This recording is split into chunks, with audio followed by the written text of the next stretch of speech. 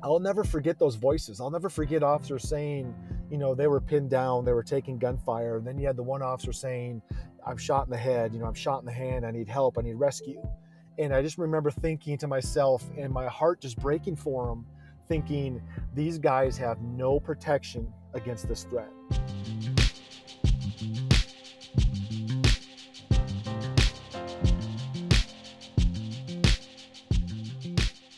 Today's a really unique episode of the podcast. I interview my friend Jake, and Jake was part of two horrific active shooter situations in my own city that were surreal, and I knew people involved in both of these. And Jake walks us through part of those horrific situations, being literally inside the buildings, the responsibilities he had to play as part of the SWAT team, and what God did through those scenarios, how God has brought some unlikely and pretty incredible things out of those terrible situations. So it probably goes without saying, not the best episode to have your kid listening along with you. And there's some sensitive material in here, but this is an incredible story. God has used this man and this team at Shield 616 to take two horrific stories and literally to bring hope to thousands of families. So, this is a fascinating interview, pretty incredible what God has done, but it is hard and it is sobering. And so, just want you to be prepared for that. And so, as you listen to my conversation with Jake Skifstad of 616, you'll be reminded of some of these national media things that come to mind, some of the emotions maybe that you were feeling at that time. But don't miss the fact that God is at work in some pretty incredible ways. So enjoy my conversation with my friend, Jake Skifstad.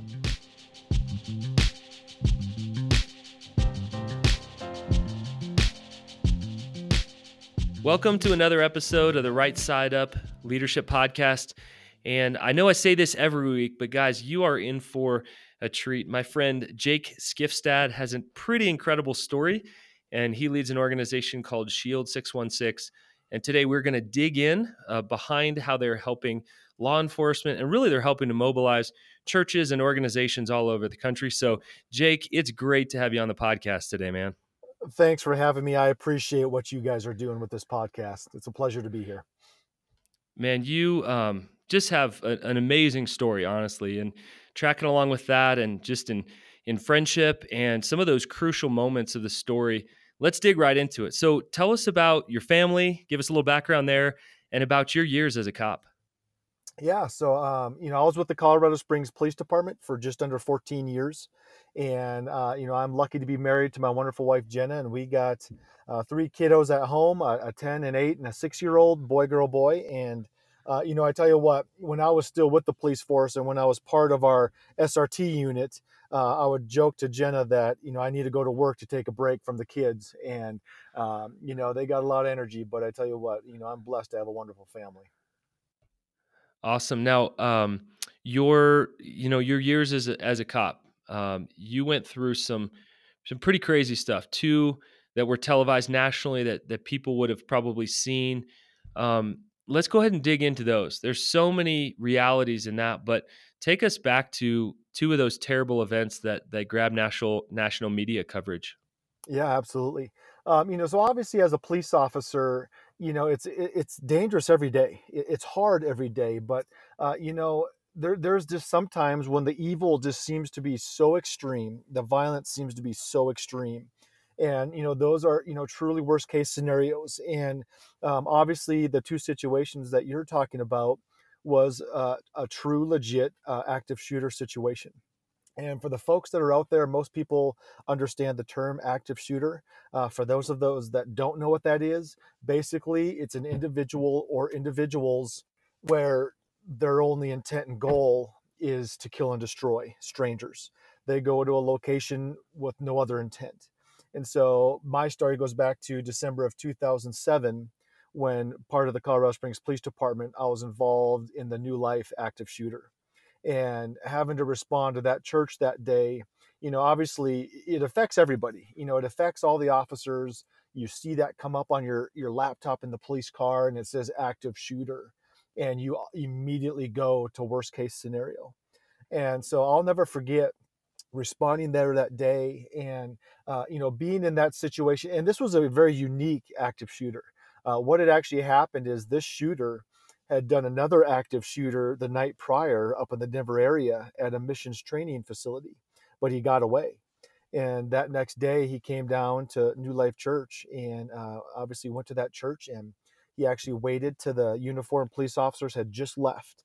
And thankfully, they were there. There would have been a lot more casualties, but for the most part, a lot of the people had gotten out of the church. But still, when he started, he was able to kill multiple people. And one of my jobs there that day, once the threat was deemed over, was to guard the suspect's body, the deceased suspect's body. And so I had a long time to just look at him and to see this young individual and to think, how could somebody get to this point? But another thing I could get to look at was, what did he choose to bring? What type of clothing? What was his weapon of choice? And all these other things, that he decided, hey, I want to bring this to go do this active shooter. And one of the things that every officer does on a very critical incident is they always play the what if game. What if I would have been the first officer here? What would have been my tactics? How would I have responded? What was I going up against? And for all of us there, we always look at that weapon, and the weapon he had was a rifle. And a lot of people don't realize when you see a police officer, and I'm not talking about SWAT, I call them the true first responders, the men and women in the police cars. Those are the folks that show up first.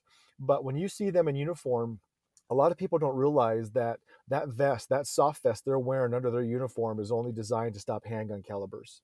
And so when we have a situation like this, we're expected to protect our community, but when we go to do our job, we don't have protection to protect us while we're trying to do that. I remember you telling me that, Yeah. Jake, and I was blown away. Yep. Because see, we just have no idea Yep. that we think, yeah, of course you guys have the right gear to be sent in there, and just being somewhere in between, horrified for friends like you who are out there representing our cities, our communities, and literally can't even withstand the bullets of what an active shooter is bringing in there. Yep. So I had to stop you because I remember being so blown away. I had no idea, Yep, man. exactly. And most people don't. And so obviously, if you were to fast forward, and I'm not going to jump this far yet, but that is the goal of Shield 616, is to make sure that we're protecting our protectors against all threats. And so obviously still being there that day at the church, that really affected me as a believer, to be in a church where it should be a safe place for worship. To see broken glass, to see bullet holes in the walls, to see, the deceased gunmen and also the innocent civilians, that affected me as a believer, and I just remember thinking, man, my goodness, here we are at a church. It should be a safe place for worship. And this just extreme evil is happening. But I remember going home that night and just talking with my wife saying, I need to go find something that's going to help me get home at the end of the night. And I need to go find something that's going to provide me protection against these rifle threats that law enforcement is dealing with more and more commonly. And so I went out, pieced together a vest. It wasn't quite right. It was about all I could find on the market. And I actually found used rifle armor from a retiring Army sergeant on Craigslist. And so I had actually bought his armor. I was hoping it was still good, but I didn't know what else to get, where else to get it. And it was still very expensive and I had to pay it, out of my own pocket. But I got to have something, like we talked earlier, I got a wonderful wife and 3 young kiddos at home, and by golly, I'm going to do everything I can to make sure I get to go home to them. And so I purchased that vest, just for myself to be able to have it if that situation warranted it. And Alan, I would deploy that vest probably approximately 3 dozen times a year. And that doesn't mean there were 3 dozen active shooters in Colorado Springs, but the situation was bad enough, or there was enough red flags, or there was an obvious, hey, this guy or gal is extremely violent, armed, and dangerous, where I'd put that vest on, where I felt I need more protection, I need more gear. I don't know what I'm getting into, but I want to make sure that I'm going to be safe while I'm trying to do this. And so fast forward to Ferguson, Missouri. Everybody saw what happened in Ferguson. They saw the violence, and then they saw all this hostility being directed to law enforcement. And I tell you what, Ellen, that affected law enforcement across the whole country. law enforcement has always been hard. Law enforcement has always been dangerous, but it just seems like since then something got triggered and it's only made law enforcement that much harder and that much more dangerous. We were all seeing on national media where law enforcement was being portrayed as the bad guy. And, you know, it used to be where, hey, you wanted your neighbors to know you were a police officer. You wanted them to know that, hey, you are a little bit extra safe because, I am in this neighborhood. But it got to the point where, now I don't want my neighbors to know I'm a cop. I don't want to have a police car parked outside my house. I don't know what they think of me. I don't know what they think of what I'm doing. And I tell you what, it has a mental effect on you. It makes you truly do ask, does my community really appreciate what I'm doing? Do they really back the blue? Am I even making a difference doing this job in this community? And that's, a scary thing to be thinking. And so, that was affecting me and that was bothering me. It bothered me that we were being, all lumped into this, law enforcement is hostile. They use excessive force. They're all racist, whatever it is. That bothered me. And so, I was just trying to think, what can we do to do something different? That's kind of, God was starting to kind of work on my heart. God was starting to kind of just kind of work on my mind of, hey, we've got to start doing something. Now, if you fast forward to July of 2014, um, God just really started to lay on my heart, obviously, what is now the vision of Shield 616. But God really just started to just weigh so heavily on my heart that I was losing sleep. I couldn't sleep. And I knew God was trying to tell me something. God was wanting me to do something. And it had always been on my heart from the New Life shooting in 2000, at the end of 2007, of we've got to find a way to better protect our police officers. This is a problem across the whole country. This just isn't a problem in Colorado Springs. It's not just a problem for small agencies. It is a problem across the whole country, from your smallest agency of one officer all the way up to your biggest agencies of tens of thousands of officers.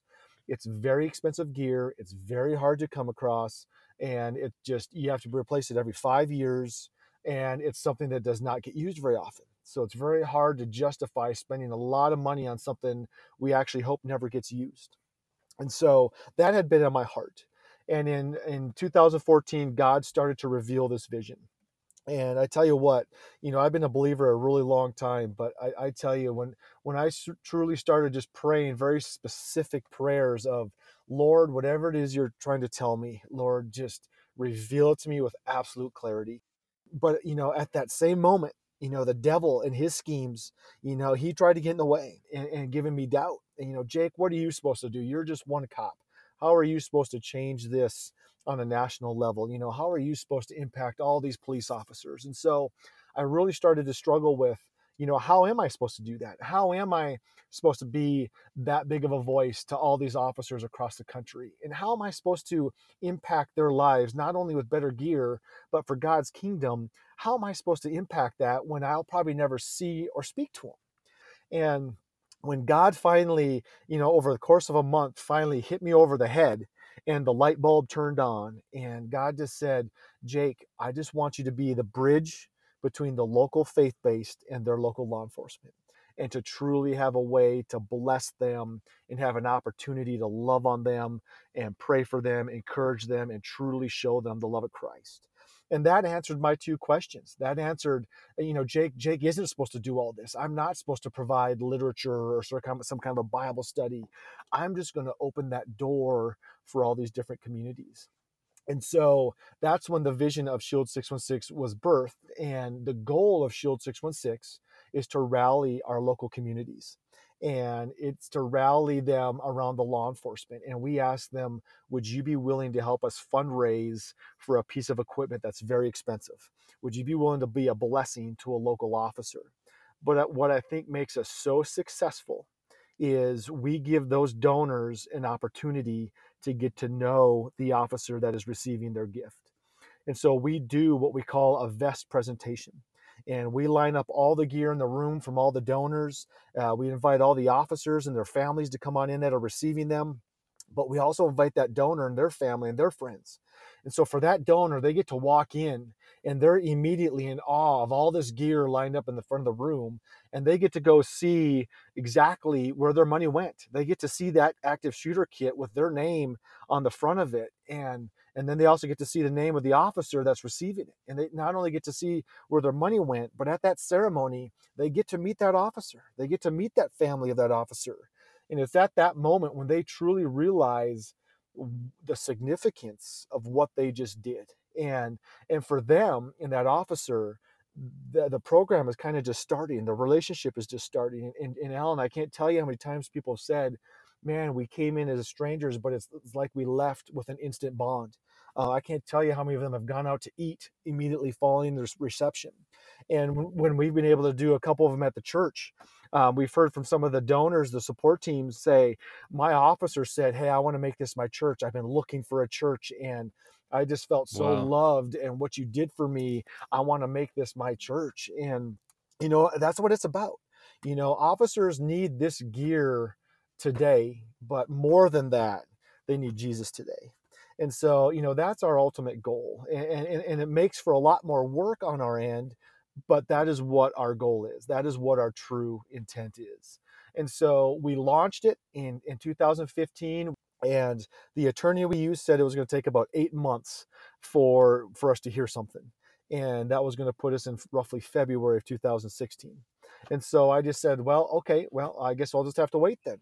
And I had no sense of urgency, Alan. And I'm here to tell you, God doesn't have to wait on the IRS.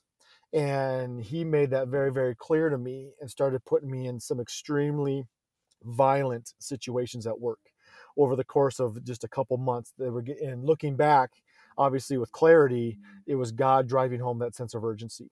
And every single one of those, I left very frustrated, just thinking, man, these officers here could have been killed. This could have been their last call. And I left those being so frustrated because I was just thinking, not only the cops could have used this gear, but more than that, they need to know Jesus today. Because in the law enforcement world, that could be their last day. And so we have to have a sense of urgency in reaching out to these guys. Um, and so if you go to November 2015, we actually got our official approval back from the IRS. And so we got it, roughly 4 months ahead of schedule. So we were pumped about it. And we were like, hey, let's just launch January 1st of 2016. It's going to give us a month to get a website, brochures, business cards, all that stuff. But it was also going to, hey, we got Thanksgiving coming up. We have Christmas coming up. Let's get through the holidays and then we can focus on it. And again, I lost that sense of urgency. Well, that next week, went through Thanksgiving, had a great Thanksgiving, and part of my career now, I was part of our attached to our tactical unit, and my SWAT pager went off, and I actually laughed. And as I was walking over to it, I was telling my brother, "Man, the team's going to be mad. It's a holiday, and on Black Friday 2015, it was actually snowing very heavily. It was actually very cold." And I was telling him, "Man, it's so miserable to go do a SWAT operation when it's cold out. You just stand out there and freeze." And so I'll never forget though when I picked up my phone to look at the page, and I just froze, and I reread it, and I reread it, and I reread it, and it said active shooter at Planned Parenthood with multiple officers down. And I just went, you gotta be kidding me. And so I made the decision to respond. I didn't have anything at home, so I couldn't turn on my radio. I had to jump into my own car, drive to the police station like a maniac. And when I got there, I fully expected the situation to be over with. So I get to the police station, I get all my gear, and turn the radio on and start flying down there. And I wanted to turn my radio on, Alan. I wanted to hear what was happening. And I fully expected, again, the situation to be over with. If anybody does any kind of research on active shooters around the country, they typically don't last very long. And so this was now at least 20 minutes into this situation. So I was fully expecting it to be over with and just go down there and help out with whatever I could. But I'll never forget when I turned on that radio, all I could hear was an officer yelling in the radio, and all you could hear was that full automatic gunfire hitting his squad car. I'll never forget those voices. I'll never forget officers saying, they were pinned down, they were taking gunfire. And then you had the one officer saying, I'm shot in the head, I'm shot in the hand, I need help, I need rescue. And I just remember thinking to myself, and my heart just breaking for them, thinking, these guys have no protection against this threat. they're coming up against what it sounds like a full automatic rifle. And these true first responders, and again, I'm not talking about SWAT, they have no protection against that.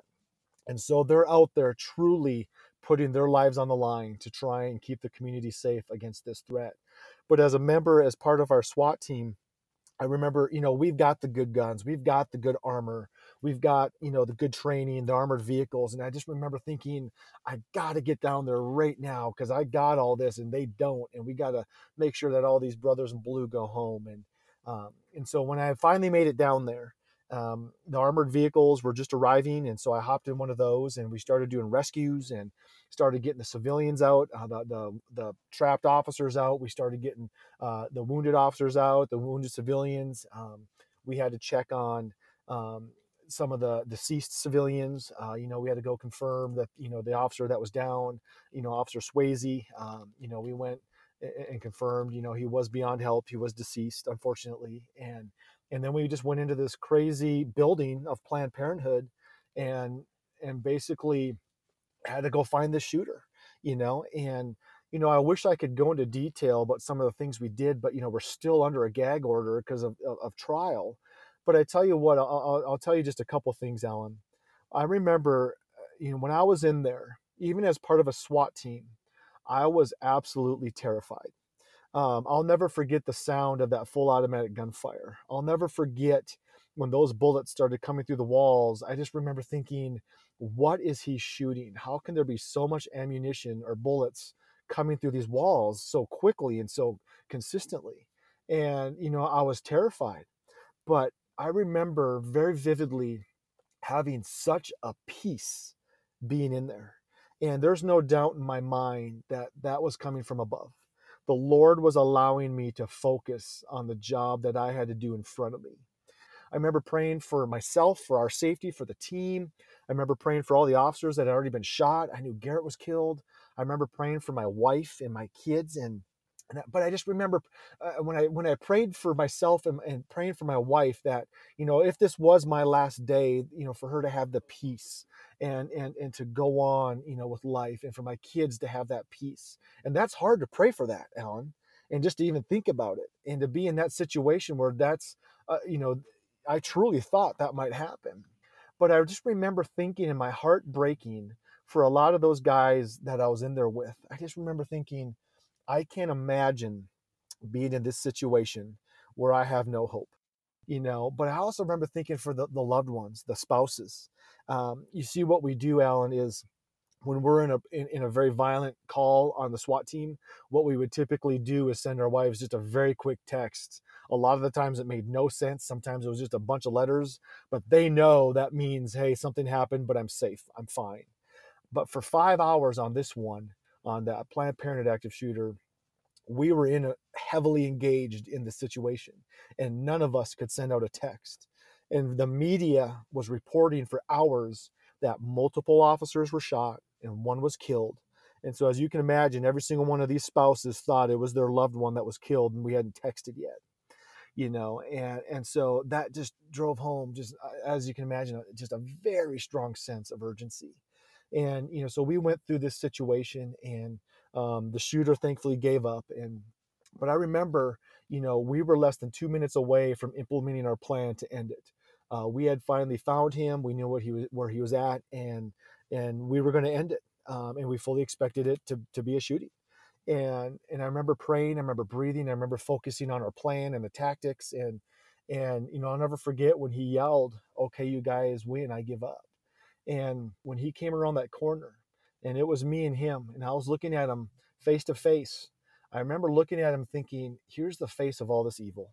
Here's the face of an individual whose only goal was to kill and destroy innocent strangers.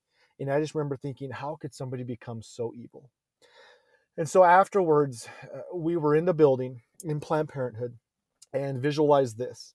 Our whole SWAT team and our K9 team, we were all hand in hand in a big circle praying for the officers that had been shot. We didn't know if they were still alive. We knew Garrett was deceased. We were praying for his family. We were praying for the civilians that were killed and their families, the ones that were wounded. And I just remember thinking, my gosh, how can this happen? How can the Lord, let this happen? What good can come from this. Um, and I remember going home that night really late, and I remember crawling into bed and giving my wife a big hug and a kiss. And I was up all night long. I couldn't sleep. My ears were ringing from all the gunfire, from the flashbangs, and but I was just trying to process what we had just gone through, and I was worried about still those officers who were still in surgery. And um, the Lord spoke to me that night, and I tell you what, He spoke to me so clearly that I actually laughed out loud. And the Lord said, all He said was, Jake, what are you waiting for? And I laughed out loud, and I looked back at a handful of those situations that were getting worse and worse. And I said, well, I don't want to go through that again. And so looking back, without doubt, God put me in those situations to drive home that sense of urgency. Our law enforcement need that gear. They need that support. But like I said earlier, our law enforcement needs Jesus today. And so I contacted my board members the next day, and I said, guys, we can't wait to January 1st. We got to launch immediately today. And, so we launched immediately, and we started going to churches. We started talking to foundations, to businesses, to people we had connections with, and just saying, hey, would you be willing to come alongside your law enforcement? Would you help provide something that is so critically needed right now? Would you be willing to be part of that? But would you take it upon yourself to get to know, have a chance to get to know that officer and support him, encourage him, including the family, and love on them? And so we've been doing that for the last 3 years. And one of the more powerful stories, 2 weeks after Planned Parenthood, I was down at the Sanctuary Church on West Colorado, and I had a few minutes to speak during the service, and then I was out in the lobby with the gear talking to the congregation. This young gal comes up to me, and she was obviously pregnant, and she goes, Jake, I just got to introduce myself to you.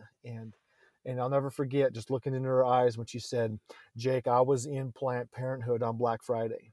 That was her day for the abortion. And so she was in there, for that abortion when the gunman came in. She's sheltered in place. We had two SWAT teams there. The other SWAT team had found her, got her out, got her to safety. And she goes, Jake, I just want you to know I've decided to keep the baby. And I remember just when she said that, I just had 1,000 mile stare. I was staring right through her eyes. And I was immediately brought back to when we were all hand in hand in that big circle in Planned Parenthood. And I just remember thinking, God taught me two things at that exact moment. He taught me no matter how hard the devil tries, he can't win. And he also taught me that no matter how much evil surrounds a circumstance, or no matter how bad it is, good can still come from it. And I was staring at her in the face. And we came to find later on from Garrett Swayze's widow, Rachel, that she had a baby boy, and his middle name is Garrett in honor of fallen officer Garrett Swayze. And I tell you what, it has just been so encouraging to truly see the whole community stepping up and getting involved in what we're doing, and making this happen. But as you can imagine, it's a lot of work. When God gives you a vision, it's going to be bigger than what you can handle. It's going to be better than anything you can imagine, and He makes it that way. So you have to rely on Him. And so I knew that it was going to get big, but just the steps along the way, I tell you what, we serve an amazing God, a God that has no limitations. And, we were talking earlier, and I say, God doesn't open the doors for Shield 616. He literally kicks them down. And it has been so awesome to see how receptive our law enforcement has been to the faith base coming and supporting them and encouraging them and being part of that community to make sure that they're not only protected, but they're also safe. And so, it has just been so rewarding, time and time again. The Lord's hand is just so evident in everything that we're doing. And our goal is obviously God's kingdom, and all the glory to Him. And I tell you what, it's been quite the trip, Alan, as you can imagine. Wow. I mean, a unbelievable story. I remember sitting with you just a few days later when you were in that moment and you were saying, Yep. we got to do something. Your ears were still ringing, but I could just feel that urgency. We sat down to coffee and you said, it's time. And just to see what God has done with that urgency that He put inside of you, amazing to see that step of obedience and what God continues to do through that. How many vests have you guys given out to date? We're blessed. We've been able to give out over 3,000 active shooter kits. We've been able to raise right around $4 million, and so for a new nonprofit, for something that is truly grassroots, to be able to launch that quickly and that successfully, that had God's doing behind it. Jake can't take credit for that.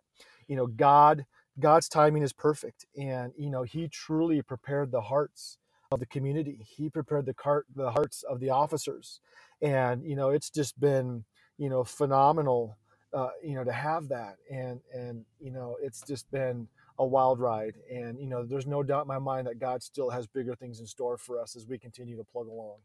It's incredible. I mean, there's such a huge need out there. You're literally saving lives right now. So just real quickly, Jake, what gets you out of bed in the morning and continuing to lead Shield 616?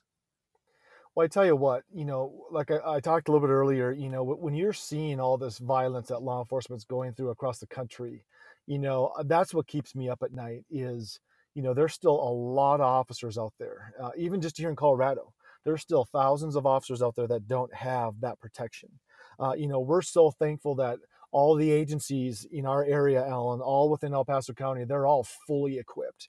They got that great gear. They got people loving on them and blessing them and encouraging them and inviting them to church and all that stuff. But I tell you what, when I see all these different situations, my heart just breaks for them because, they don't have that protection. But again, I just can't help but think, when you see all that stuff going on and you're watching those videos or you're watching TV, all I see is, I see an officer who's not protected, but then I just also think, does that officer know the Lord? That officer is running towards danger, and that might be his last few steps on this earth. And I just can't help but think, do they know Jesus as their personal savior? And, the harvest is plenty, but the workers are few. And I tell you what, the Lord is doing mighty things in the hearts of our law enforcement. Our law enforcement is going through very hard times right now, just with everything going on around the country, and it just seems like the violence is becoming more and more and more and bigger and bigger and bigger. And I tell you what, these officers' hearts are ripe for the picking, and they want that support, they want that encouragement, they want that prayer. And so that's why we're trying to move absolutely as fast as we can to get into any community that wants our help. Alan, I'm actually sitting in my truck right now up in Erie, Colorado. My team is unloading the back of my truck. We're doing another vest presentation. And you know what? I wish we could do vest presentations every single day, because I know at that moment, those officers, when they leave that presentation, they're better protected. But also, I'm so encouraged and I'm so excited to know that those relationships are just starting. And it's my hope that this congregation can penetrate that barrier and get to these individuals and love on them and pray for them, with that goal of these officers coming back and obviously going to church and coming to know the Lord. And so, that's really where, our heart is. And that's what wakes me up in the morning. Wow. Well, incredible to see, Jake. Your heart beats for this. I can tell that. I can't even imagine to be led into the story of the spouses. I mean, as this is unfolding, it's crazy enough that both of these were in my town. I remember thinking, Jake's probably in there. I remember thinking about that as a friend, and I can't even imagine what that's like to go into those situations each day. So thanks for letting us into that. Obviously, in any kind of ministry, any kind of helping agency where you're pouring out, there's always need. You talked about that. How do you stay healthy Yep. and avoid burnout when there's so much need and you have this burning desire to continue to get vests out there? How do you stay healthy? It can be tough because obviously you want to focus on the mission and not yourself. And sometimes you've got to have the right people say, hey, Jake, you need to take a break. Or, hey, Jake, you need to, maybe go on a vacation. Or, hey, at least turn your phone off tonight. And as you can imagine, every community in this whole country has a police department or a sheriff department. And so obviously when you're addressing a need that almost every single one of these agencies has, it's ginormous and it becomes very overwhelming quickly. But I tell you, like I said, when God gives you a vision, it's going to be much bigger than what you can handle by yourself. That's why you got to rely on God. And when you do that, when you say, hey, less of me, more of you, He's going to protect that. He's going to protect you. He's not going to give you too much than what you can handle. He's not going to let you fail. And sometimes it is me recognizing, hey, we are going at too fast of a pace. I just got to tell my team, hey, these next 2 days we've got to stop. We've just got to stop. We've turn off your phones, be done. We need a break, because like you said, it is so easy, especially when you start something. You can burn out, very very quickly. And there's been a lot of times where I've felt that way.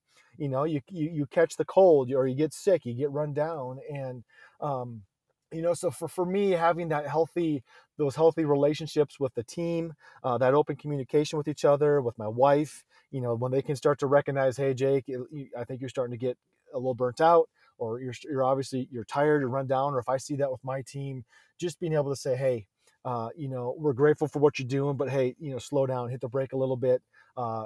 We have to make time to focus on our families. We were talking earlier, we got 3 young kids, and, they need daddy growing up. I can't be gone all the time, or I can't be checked out on my phone all the time doing stuff. And, so it's really easy to get sucked into all the stuff that the world has to offer. And as busy as you can be running, a successful nonprofit or a business. And I think early on, people have got to be able to have those systems in place, or those people in place that can communicate with you, without the fear of, oh, what is he going to say? Or, "Ooh, is this going to get me in trouble to say something?" You got to have that accountability, and being healthy is one of them. You've got to have that healthy accountability. And so for me, it's just me and my team. Just on the way up to this presentation, we were talking about, hey, next week we've got to take these days off. We've been running crazy. We're busy. We're all getting tired. Even though it's a weekday, we got to take these days off and just, get healthy, spend some time with family. And, I think another thing that is very, very critical, and this is oftentimes, I'm guilty of it, and it's one of the easiest things to throw to the side, but that is to have some quiet time, and to spend some time with the Lord, and to try and listen to him. When you're this busy, it is very easy to miss what the Lord has to say to you. A lot of times he's going to whisper, or it's going to be in subtle little moments or small little things. And if you're going a million miles an hour all the time, we want to be going a million miles an hour. We want to be getting the stuff out. But, there's times when you have to realize that, and just be able to be still and to listen. And I tell you what, Alan, that is hard for me. That is very, very hard. And that is something that I got to constantly be reminded of. Well, you and the rest of us, man. Everybody listening is a fellow struggler, and feels this call. None of us want to be underwhelmed. We want to live out our Yeah. capacity, and many times we find ourselves overwhelmed. So, thanks for your honesty in that. Just 2 more quick Yeah. questions. First of all, most of us listening know someone in law enforcement. Give us just a few really practical ways we can encourage and support them. Well, obviously, when you see them, the smallest thing can be a big deal to that cop that day. But to anybody, just acts of kindness, a smile, handshake, a thank you.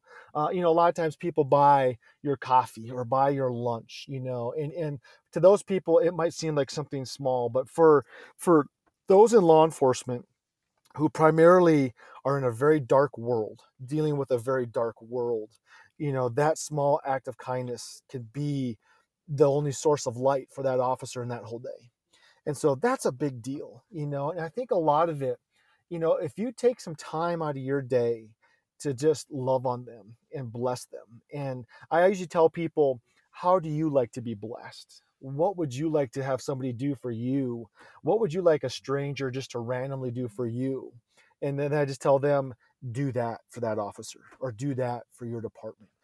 Get involved with your department. And it doesn't have to be huge. We're human beings. When you take off that uniform and or get behind that badge, we're the same as you. We have the same concerns, the same stresses, the same likes, dislikes.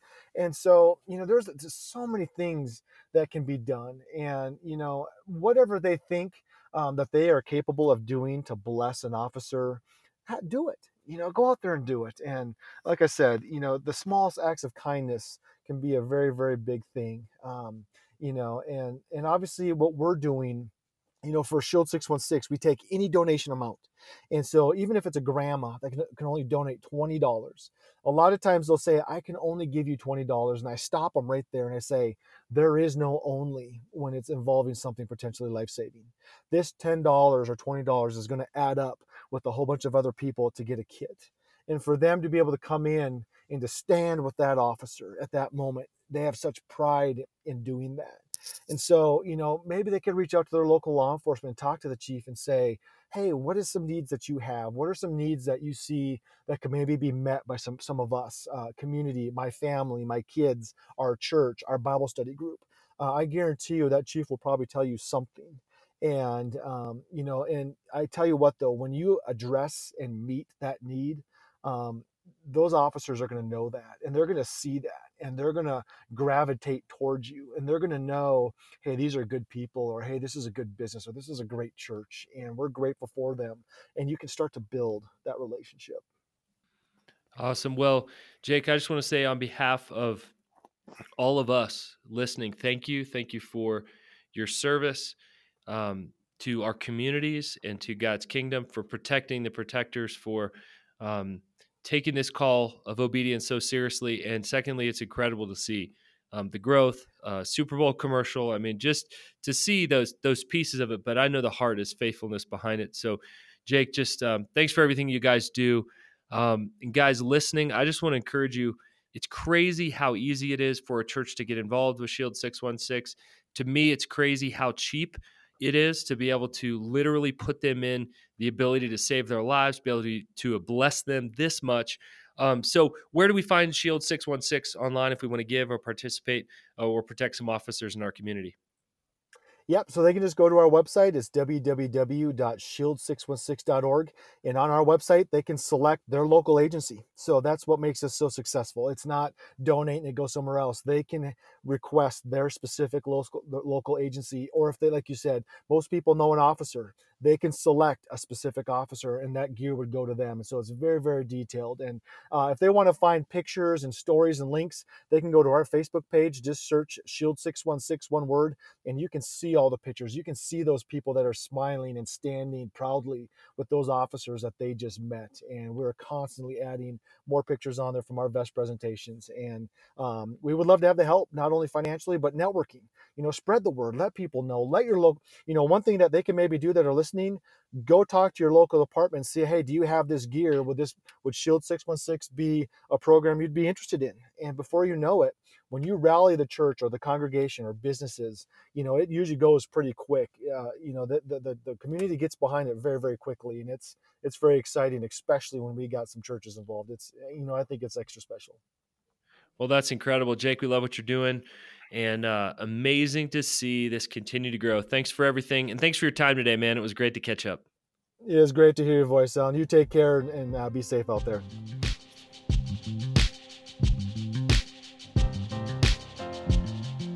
Wow. It was a really personal episode for me. I love our beautiful city of Colorado Springs, but I've grieved with our city. We've had major shootings here, things that have landed on the national news. And inside of that building that we talked about, I had a friend who was texting me and saying that he was stuck inside of the building next to this Planned Parenthood shooting. I knew that Jake was probably part of this, and debriefing the story later on with him. This is an intense episode, but I think there's some great applications for us here. You can see that Jake is uniquely designed to do exactly what he's doing right now. As one who is literally on the front lines with bullets flying past him, he is literally having the dreams of this organization birthed and saying, I need to do something about this.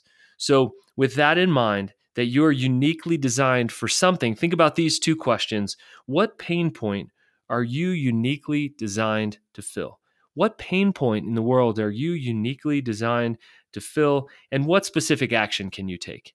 For Jake, it's been incredible to watch something that is local go national, to watch thousands of officers now literally have life-saving and protective gear on them. It may not look like that for you, but maybe there's a small pain point that you know about, that you've experienced yourself, and that you can actually be part of the redemptive work here in the world. I'm excited to hear any applications or thoughts or comments or things that stick out about this interview with Jake and Shield 616.